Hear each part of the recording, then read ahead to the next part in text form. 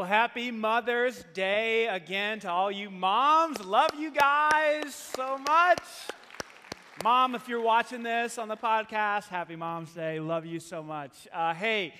So we're starting a brand new series today. Do you recognize the music? What TV show is that from? Yeah, MacGyver. Some of you are big fans. Some of you are like, what? You never heard of that before.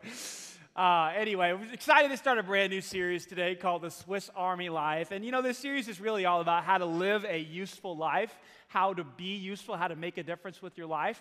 And you know, as I was putting this series together, I began to feel kind of sad and a little concerned that because I'm not a very useful person. I've thought about this, you know, like when something breaks in my house, like I can't fix it. It's just the way it goes. I have to call somebody up. Hey, come on over, you know. I'll give you an example of what I mean. Like for me, changing the furnace filter is like a big deal. Get very excited about that. In fact, the other day, I did something extraordinary. The pilot light went out in our furnace. So I went down there, you know, like, should I call Phil? Phil's my neighbor. He knows everything. But because I had a moment of pride, I said, no, I can do it. So I get down there by the furnace, and I start to see pictures.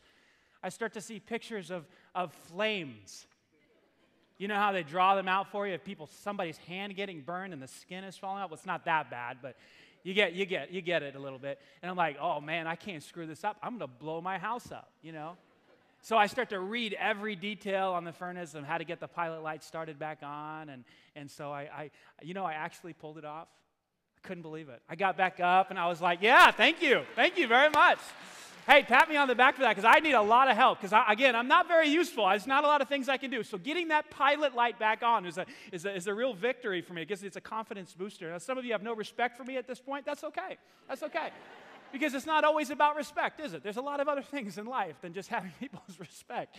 So I'll give you another example. I was at a pastor's retreat this last week, and about 15 pastors or so, and some of these guys, man, they're just like real burly men. They got these big, giant, manly beards, you know, and I'm just sitting there listening to a couple of these guys. One guy's from North Carolina. He was a deep-sea diver. No kidding. Like, you just go down 150 feet under the water. Just go down there and catch things and fish and crazy stuff. And I'm just listening to some of his stories. I'm like, that's incredible. I would never do that.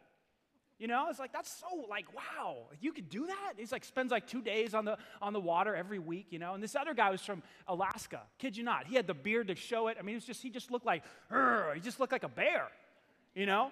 And so he starts talking about how he hunts moose. Like, are you kidding me? You shoot these animals. Yeah, he shoots them and then he kills them and he cuts them up and he skins them and does all. And the women join in too. It's like, you're kidding me. It's like, oh yeah. He called the women, the Alaskan women, he called them, I think he called them stout. They're very stout women. I thought that's a term I've never heard used of a woman before. I don't even think I'm stout. I mean, these women, you know what I mean? It's like, wow. And then he told me that they actually go on these black bear hunts. It's like, you chase bears? Like, are you serious? Usually normal people, they run from bears. You know what I mean? Like, no, but this guy, he's go out and he shoots them. You know, it's incredible. You know, and I just left there thinking, I got some work to do. I mean, I'm like half the men that these men are, you know. So this series is really for me to become more useful in my life. You know, I often think to myself, if the world was coming to an end and we had to actually like kill our food, you know, that sort of thing, like our family dies first. Like the Andersons, we're done. Okay? Like if I can't buy it at the grocery store, we all die, you know? So anyway, I want to be more useful with my life. And so that's kind of what this series is all about. How do we live useful lives? You know, it was Albert Einstein who said this. I love this quote. He said, you know, try not to become a man of success, but try rather to become a person of value, a man of value. Isn't that interesting? We get so focused sometimes. I want to be successful, whatever that means in America, you know, wealth or whatever, power, whatever. Instead of trying to become a success, try to add value. And Ben Franklin said it this way, and he lived this out. He said, I'd rather have it said that he died usefully than he died rich. Oh, did he ever live this out? Man, he's the guy that invented the lightning rod and all this stuff. And he invented the Franklin stove, incredible invention. You know that he also invented swim flippers? Did you know that? He was an avid swimmer, Ben Franklin. He wanted to figure out how to swim faster, so he actually invented swim flippers. Did you know that? It's incredible. Something else he invented was bifocals, and, he had this idea. I think he was the first one to have the idea for the post office and paved roads and all these other different things. Did you know that he didn't patent any of his inventions? Not one time did he say, I'm going to patent that because I want to leverage that to make money. He lived this statement out. He gave away all of his inventions to the public because he would rather die having people say, man, that guy was useful. And here I am saying, man, he died useful instead of dying rich. I believe with all my heart that God's created you and I to be useful. So we've called this series the Swiss Army Life. Have you ever seen one of these Swiss Army knives? It's incredible. Some of you are very concerned right now because I have a sharp object in my hand.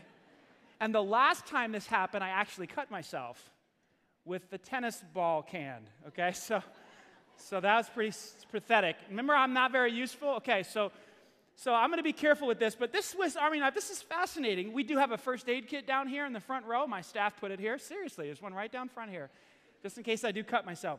But these things are fascinating. There's 2 blades on them right here, and there's the little scissors right here, which is good for nose hairs and other sorts of things. I'm not sure what this guy is right here. Still trying to figure that one out. But this is a saw, like literally a saw. This one is a screwdriver. It's a flathead screwdriver. Pretty cool. Corkscrew for a glass of wine, whatever. This one I don't know. It's like a dagger. This one I think you just puncture holes into things. It's something. I heard this one right here is for you to get out of a car, to break the glass, and then hook it into the glass if you happen to drive yourself into a pond or something. That's fascinating right there. And so then, of course, you have to have this right here, which is a tweezers. How about that? Right there. That's nifty. See if I can get that back in there without cutting myself. Okay. What about this one right here? This is awesome. Check this out.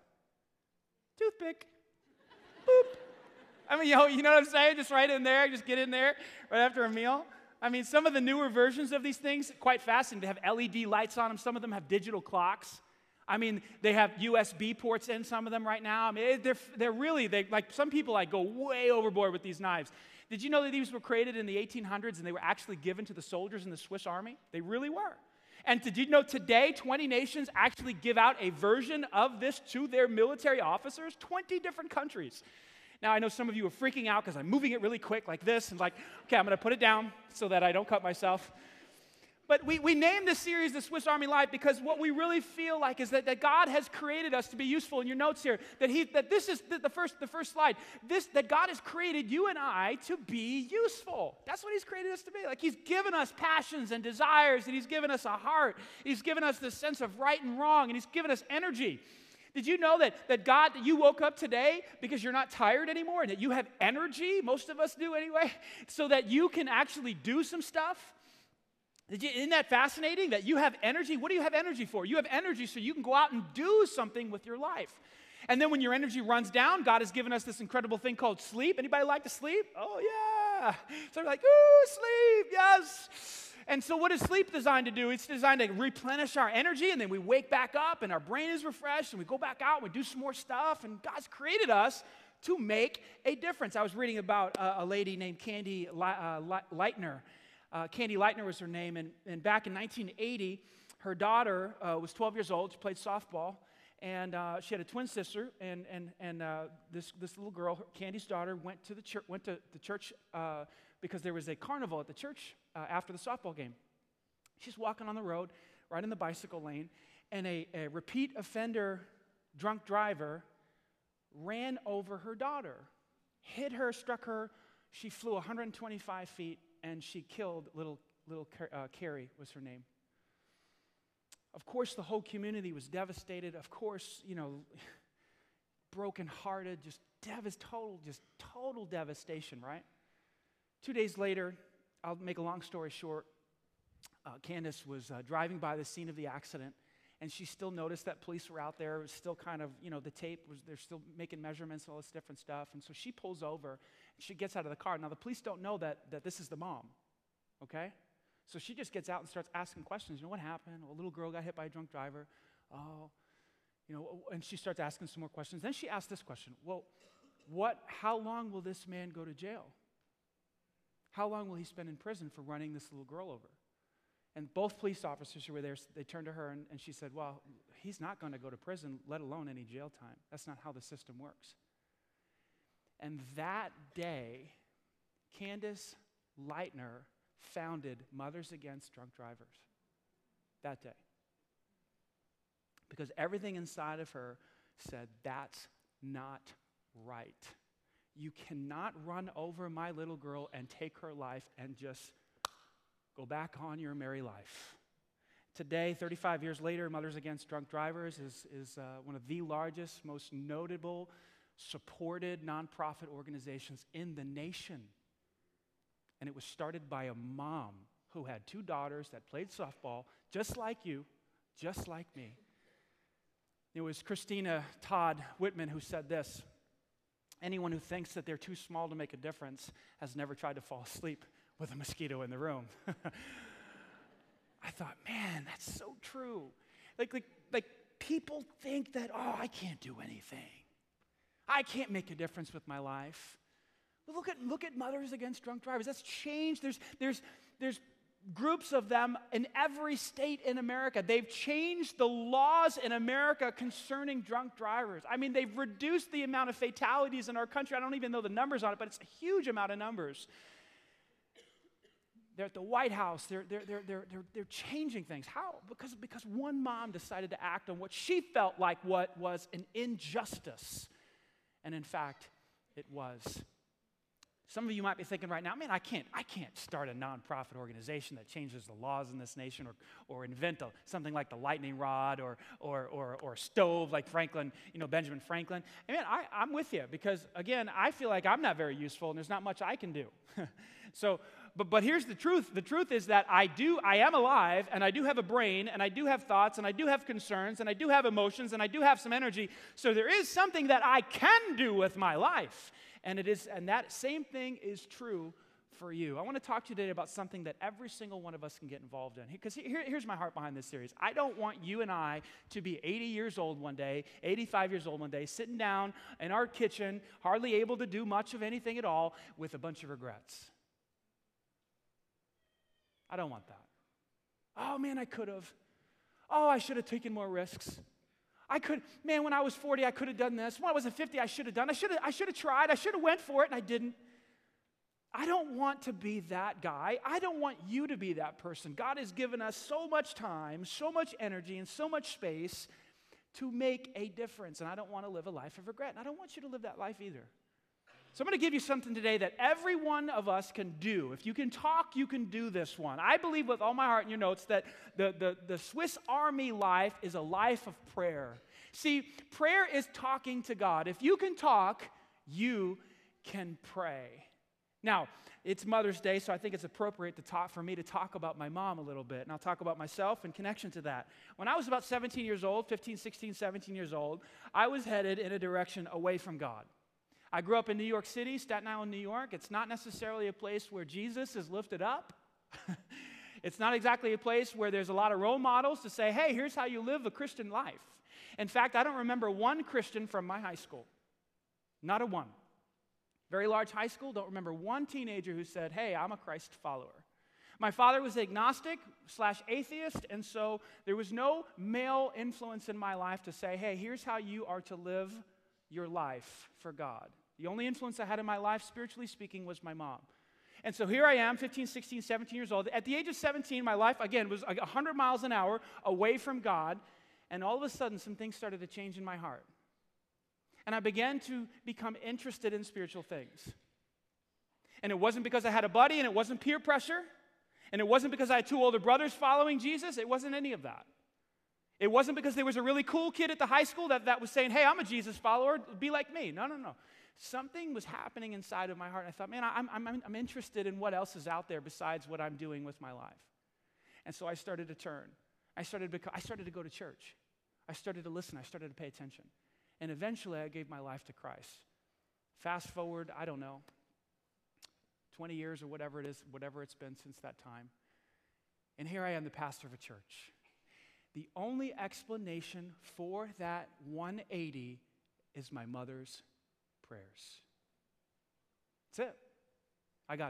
There's no other reason that my life changed, and none of my buddies changed, none of my friends changed. They're still all living their lives.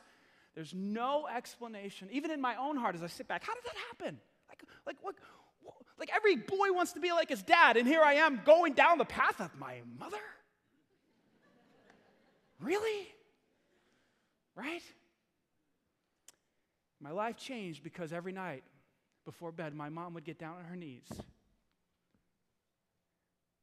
and she would pray. She'd pray over me and she'd pray over my brothers. Sometimes it would be 2 minutes, sometimes it would be 5. Pray for my dad. She would pray and pray and pray. And as I got older, she'd pray more fervently, that I'd give my life to Christ. And so I did. And here I stand before you today. So when I say that the Swiss Army life is a life of prayer, man, I mean it. Listen to what the Bible says in James 5:16. The prayer of a righteous person, one who's walking with God, not perfect, they're just walking with God, is powerful and what? Effective. And isn't that what we're talking about? How do I live an effective life? How do I live a useful life? Well, if I can talk, then I can pray. If you can talk, you can pray. And if you can pray, you can make a difference in people's lives. Andrew Murray was a guy that lived a long time ago, and he wrote a book called With Christ in the School of Prayer.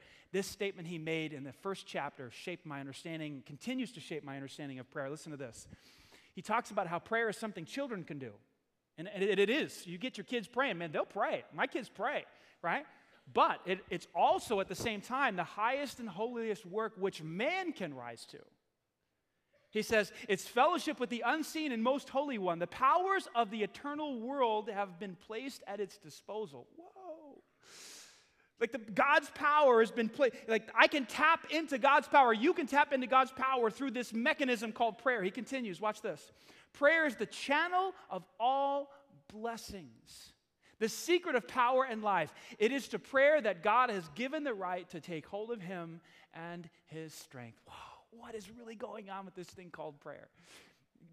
Murray is basically saying, if you want to tap into God, if you want God to move on your behalf, if you want to tap into divine power, then you need to engage in this thing called prayer, talking to God. I love when you open the Bible and you see illustrations of this. You see people praying, and then you see God working in powerful ways. I'll just give you one. In Acts chapter 12, if you've read the New Testament, you might remember this. In Acts chapter 12, Peter, one of the top dogs in the church, Peter, James, and John were the closest three to Jesus. They were on the Mount of Transfiguration with him. They saw Jesus light up, right? They heard the Father talking to Jesus on the Mount, right? You with me? Yeah?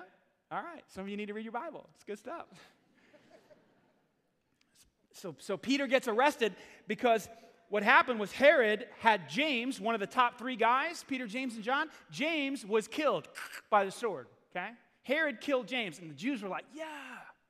So Herod saw this, and he wanted to please the Jews, and he wanted to gain their favor, so he has plans to do the same thing with Peter. So he arrests Peter. But there was a holiday going on. There was a festival going on. And it's not right to put people to death during the festival, the Jewish festival. So they put a hold on it.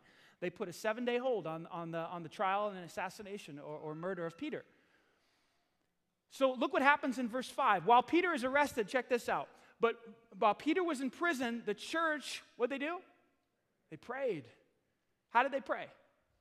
Very earnestly, with passion, with focus. They prayed for an entire week. They had a massive 7-day prayer meeting. They prayed what? That Peter would not be executed like James was executed. And so on the 7th day, when Herod was about to take Peter out of jail and prosecute him and try to kill him, all of a sudden, God sends this angel into the prison. Now, Peter was guarded by 16 guards. So this angel shows up, and Peter is asleep. In the middle of the night, he nudges Peter, says, get up, put your clothes on, follow me. The chains fall off Peter's wrists. They leave the prison. The gates open up, miraculously open up. Peter walks out. He thinks the whole thing is a dream. He's sleepwalking, right?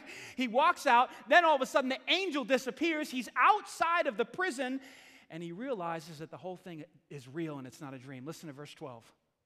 When he realized what? That it wasn't a dream, he went to the home of Mary, the mother of John Mark, where many were gathered for what? Prayer. The prayer of a righteous person, the prayer of righteous people gathered together is powerful and effective. It works. He was set free. He was not killed. Now, some of you might be thinking, if you're a little bit cynical like me, or if you're a critic of Christianity, you might be thinking, yeah, but come on.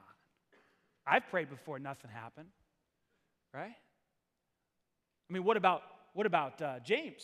So I bet somebody prayed for James and he got this. Right? I understand. We pray sometimes, and guess what? The answer is what? Have you ever said no to your children?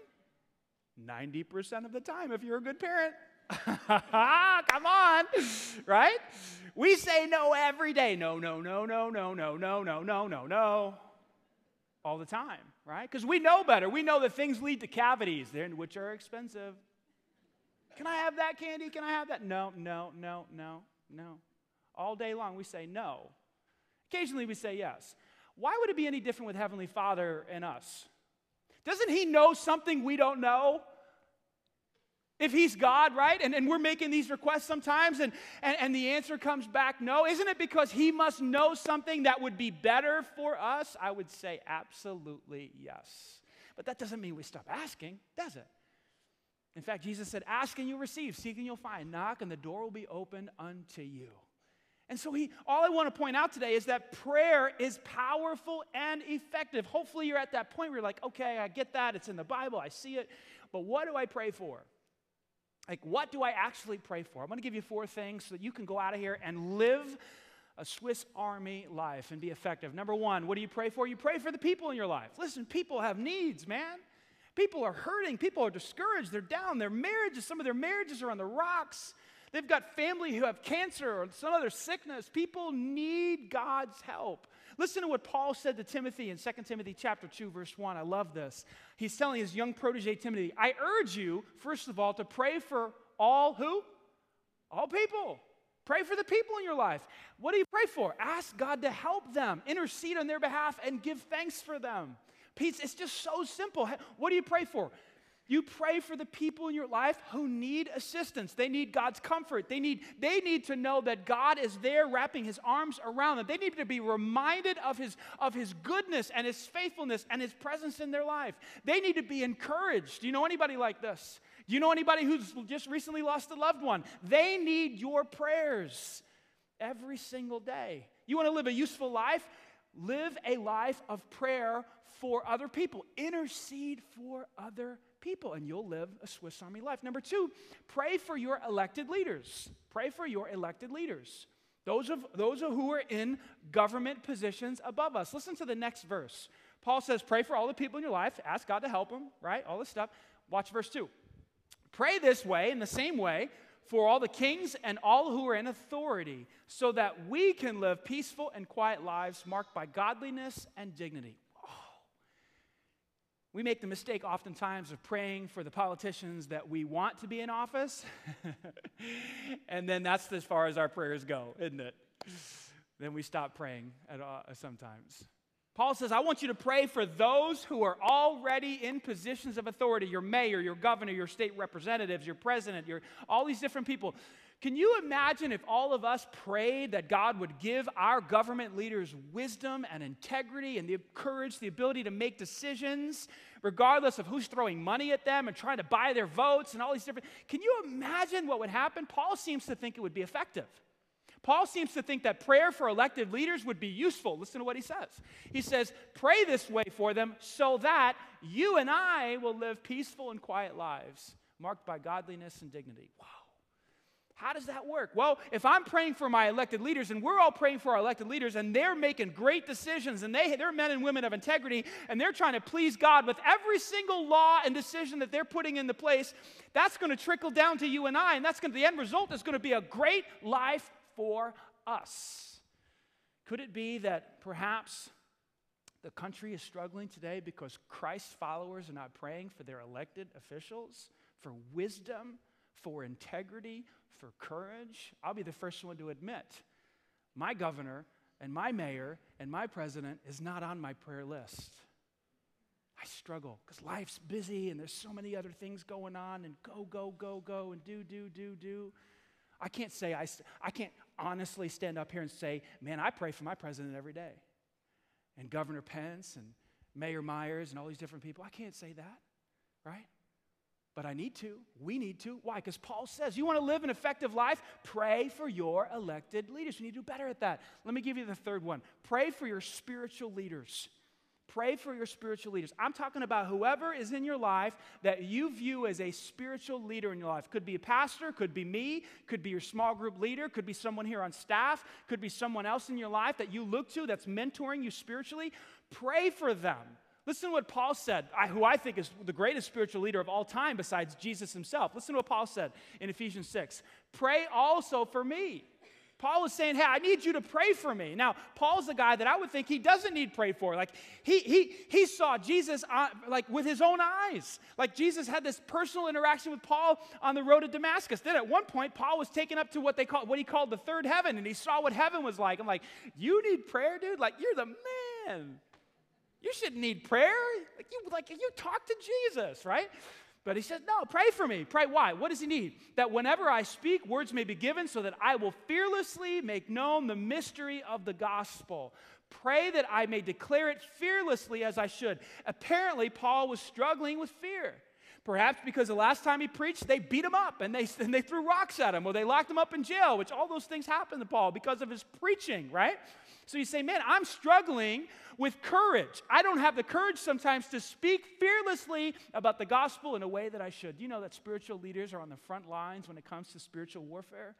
Paul would later say that we don't wrestle against flesh and blood, but against principalities and powers and rulers of darkness, against Satan's armies himself. That's what's going on in a pastor's life or anybody who's trying to lead anything in a spiritual way.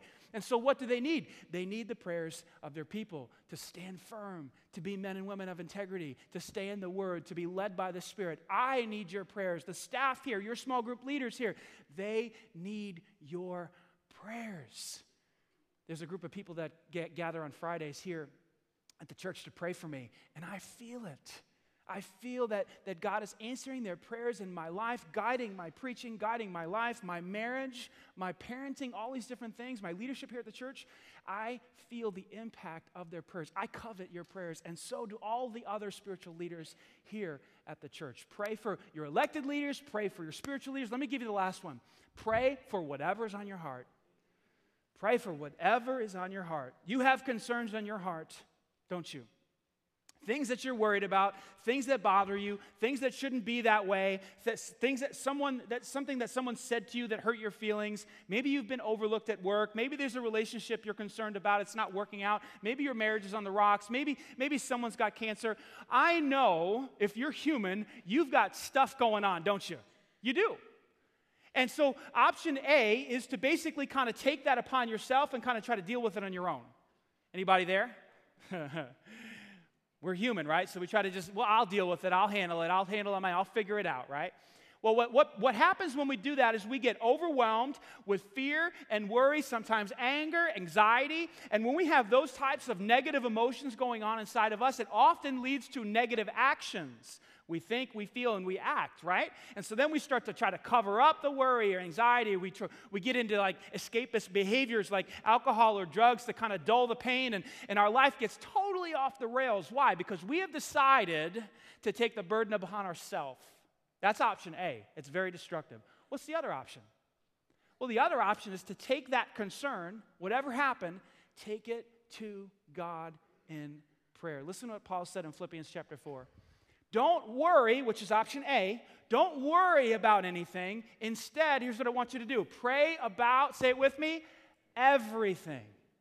If something is on your heart, take it to God and pray about it. Tell God what you need. Tell Him what's going on. Here's the situation. Here's what happened. And I want you to know about it. And I'm actually going to give it over to you. We'll get more to that in just a second. And then thank Him for all that He's done. That's option B. I can take it upon my own shoulders and try to weather it myself, or I can give it over to God. I love the way Peter explains what Paul said actually in 1 Peter chapter 5, verse 7. This is the Peter that was locked up in prison by Herod. Same guy. Watch this. Cast all your anxiety on Him because He cares for you. I love this term. Peter is explaining what Paul is saying here. The word cast is a term that refers to cargo on a ship. And so Peter is basically saying, you need to take the cargo that's on your ship and throw it off your ship. No longer on your ship. That's what this word cast means. In other words, I want you to take your concerns, your anxieties, the things that you're worried about, the things that you're fearful about, the things you're angry about, and I want you to take them and I want you to cast them upon who? Upon God. Why? Because He cares for you. See, the basis for my casting, or the foundation of my ability to cast my cares upon God, is the reality that He loves me and His heart is good. Do you believe that today? Do you believe that He loves you and that He's good? If you don't, you're not going to be throwing anything on Him, okay? You're not going to be casting your burdens on Him. You're going to be taking them upon yourself, right? But if you know in your heart that He loves you and He cares for you and He's a good God and He's strong and He can handle it, you're going to say, hey, take this one and take this one too, and here's another one, and hey, by the way, if you got more room, and you're going to start throwing this stuff off on Him, concerns about relationships, money, concerns about health, concerns about your future, your retirement, whatever it is on your heart, right? Chucking it all upon Him. Now, that's not abdicating responsibility. You still have to deal with it. But you deal with it in an entirely different way, don't you? You still deal with life. You still have that sick child. You still have that money issue. It's still there. You haven't thrown the issue away. You've just given it over to Him. And because He's good and because He loves you, He is going to work it out. Now watch what happens when you do that. Verse 7 of chapter 4. Then the peace of God, which surpasses all understanding, will guard your hearts and your minds in Christ Jesus.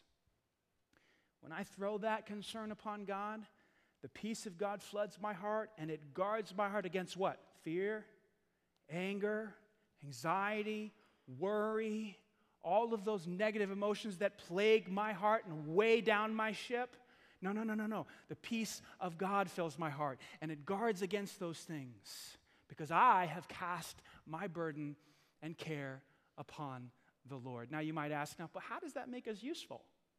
Isn't that what we're talking about? Live the Swiss Army knife life right here? If I pray about whatever's on my heart, how does that actually make me a useful person? Such a good question. So glad you asked. Here's how it works. Ready? Again, if we go back to the ship cargo issue metaphor, if I'm casting burdens upon the Lord, what's happening to my ship? What's happening to it? Come on, you got to get this. Like, if you don't get this, the whole thing, it might be worthless to you, okay? This is it right here. My ship gets lighter, right? In other words, my life gets easier. I can handle it. Why? Because I've already given that over to the Lord. Like he knows about it. I told him about it. He's going to work it out. I don't have to worry about it anymore. My ship gets lighter. But what else happens? I'm throwing cargo off. What else is happening? What am I doing? I'm creating space. See that? I'm creating what's called emotional space. I've got room here for your problems and your problems and your problems and your problems and your. Now, I don't have room for everybody's problems because then the ship goes down, right? My wife, my kids, a couple people in my life, concerns, sickness, death, cancer, divorce, adultery, whatever. I've got some room in my life because I have made room by getting some of the stuff I'm worried about in my own life off the ship onto his shoulders. I've created space and now I'm lighter. I can say, hey, now how can I help you? Now, there have been times in my life where I haven't done that. It's far too often. In other words, I've been concerned about my own stuff and my ship has gotten heavy and then someone says, hey, Danny, can you help? And I say, shh. If you bring your stuff onto my ship, the ship's going down. Stay away from me. You got all kinds of jacked up problems, and I can't help you right now. Now, is that a good spot for a pastor to be? Come on. Is that a healthy place for your pastor to be? Well, sometimes that's where I am because I have not taken my cares, my concerns, the things that are going on in my life, and cast them upon the Lord. So what am I worried about? My ship is way down. It's heavy. It's full. I don't have room to help anybody else, and I am useless. Do you see the connection? Did you get it? You have to pray about everything, because if you don't, you will be useless to other people, be it your children, be it your neighbors, be it your friends. You won't have any space on your ship. And in fact, when they try to load their stuff on you, their problems, you're going to reject them and say, no, don't bring those problems over here because my ship's about to go down. And you can't help anybody. See, if you want to be useful, you have to pray about the stuff in your life so that you can create some space and your ship gets lighter and you can help other people. I love that. I hope if that's all you got today, man, I think it'll really change your life. What have I said today? Man, I've said, hey, God wants you to be useful. He's given you time. He's given you energy. He's given you a mind. He's given you emotions, this ability to discern right and wrong. He wants you to be useful. How can we do that? We can pray. If you can talk, you can pray. I want to close today by talking to you about a story from a mom, because today is Mother's Day. Great little story from a book called Confessions of a Prayer Slacker, written by Diane Moody. I love that title because oftentimes I just feel like a complete slacker when it comes to prayer. How about you? She talks about a time in her life when she just graduated college and she grew up in a Christian home, but she drifted away from God. At that particular time in her life, she met a man named Danny, and she fell in love. And Danny was, she says, he was the most romantic man I've ever met, which probably has something to do with his name, I would imagine. So they set the date. They're getting married. She's got a really close relationship with her mom, she writes in the book. They talk about twice a week on the phone. And all of a sudden one day, 2 months before the wedding, she gets this really thick letter, which she thought was odd because, again, she talks to her mom twice a week. So she opens up the letter, and I want to read what she says about the actual letter.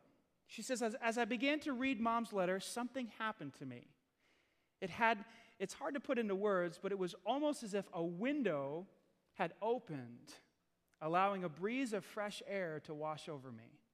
The blinders came off as the truth of my mother's letter penetrated my heart. See, Danny was an alcoholic. Danny was a womanizer. Danny was not a believer in Christ.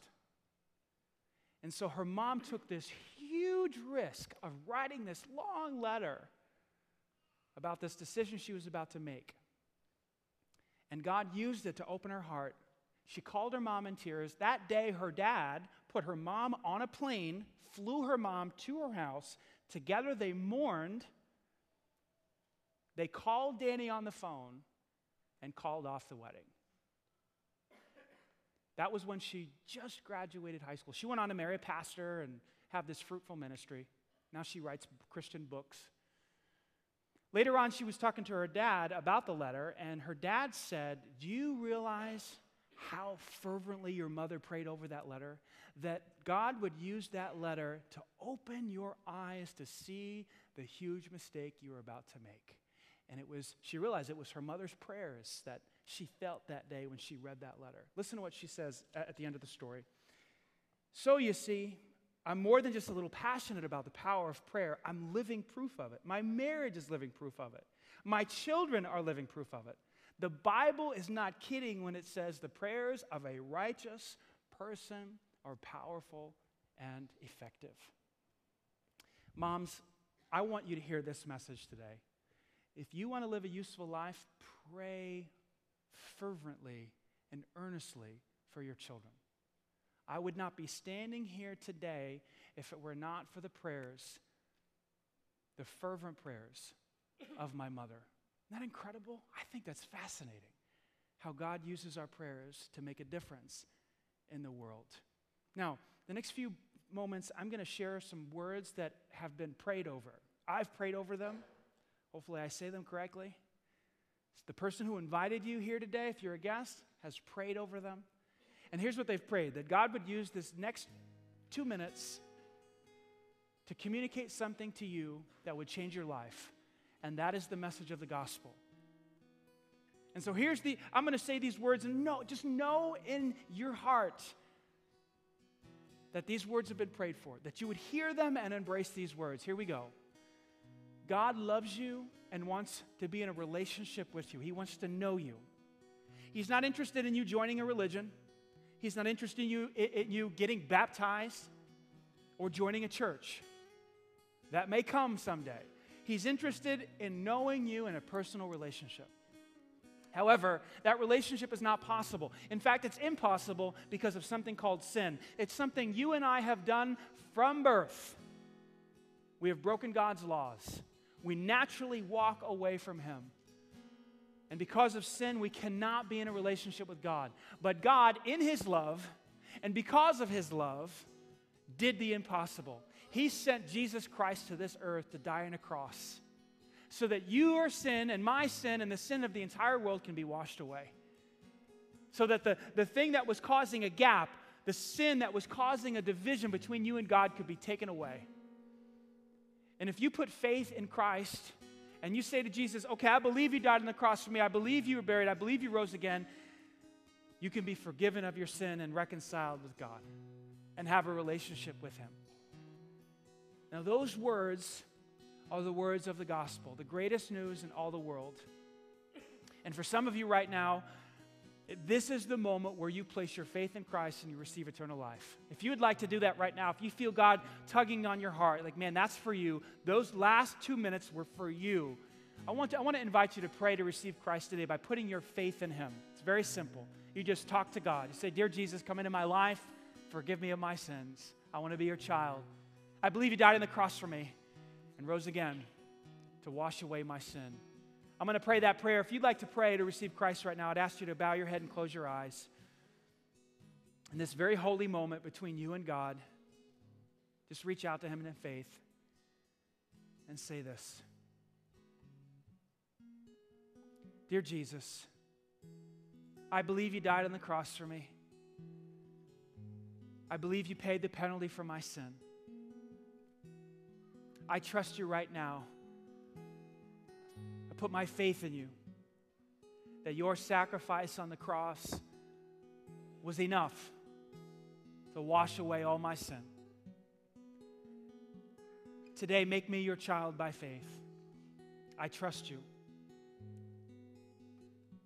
I put my confidence in you. And help me from this day forward,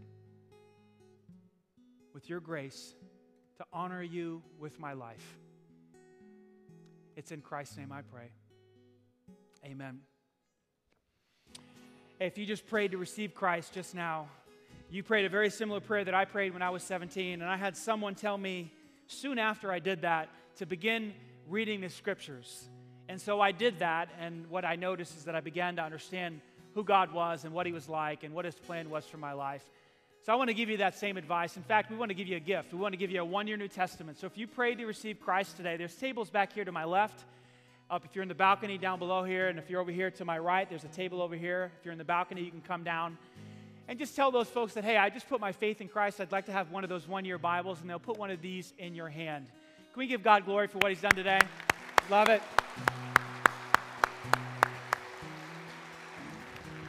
As you leave today, here's what I want you to understand. You don't have to invent a stove or a lightning rod, or you don't have to create a nonprofit that changes the laws in this land, okay? But you can make a difference. You can live a Swiss Army life. You can be useful if you talk to God. The prayers of a righteous person, a person walking with God, are something to be reckoned with. They're powerful and effective. So here's something you could do today. You can leave right now, and you can begin praying for people in your life, praying for your elected leaders, praying for your spiritual leaders, and praying for whatever it is that's on your heart, and you can live a useful life. Let's go ahead and pray. Dear, precious Heavenly Father, we love you. Thank you for the opportunity to talk about prayer, to talk about how to live a useful life, to make the most of our time here on earth. Give us the courage to begin praying fervently, praying earnestly for the things going on in our life. And I pray that you would give us the answers that we ask for, if it's according to your will. Give those who prayed to receive Christ today the courage to go grab a Bible and begin reading it. We love you so much. God bless. Amen. God bless you. Hey, next week, week number 2 of the Swiss Army Life. Invite a friend. We'll see you soon. Take me on a day.